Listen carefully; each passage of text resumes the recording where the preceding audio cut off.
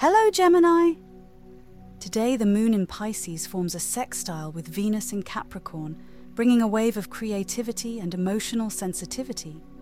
This is a day to express your feelings, perhaps through art or music. Mercury in Aquarius squares Jupiter in Taurus, which might lead to overthinking or overcommunication. Try to stay grounded and avoid jumping to conclusions.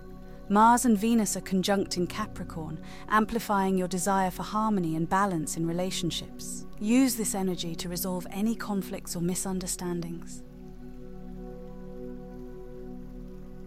Looking ahead, Gemini, on Wednesday, Mars enters Aquarius, bringing a surge of innovative and rebellious energy. This is a time to break free from old patterns and embrace new ideas. On Friday, Venus also enters Aquarius, enhancing your social life and bringing opportunities for new friendships. Finally, on Saturday, the moon enters your sign, amplifying your emotional sensitivity and intuition. Use this time to connect with your inner self and understand your emotions better. That's all for today, Gemini. Remember, the stars can guide us, but it's up to us to navigate our own path. Stay tuned for more insights tomorrow.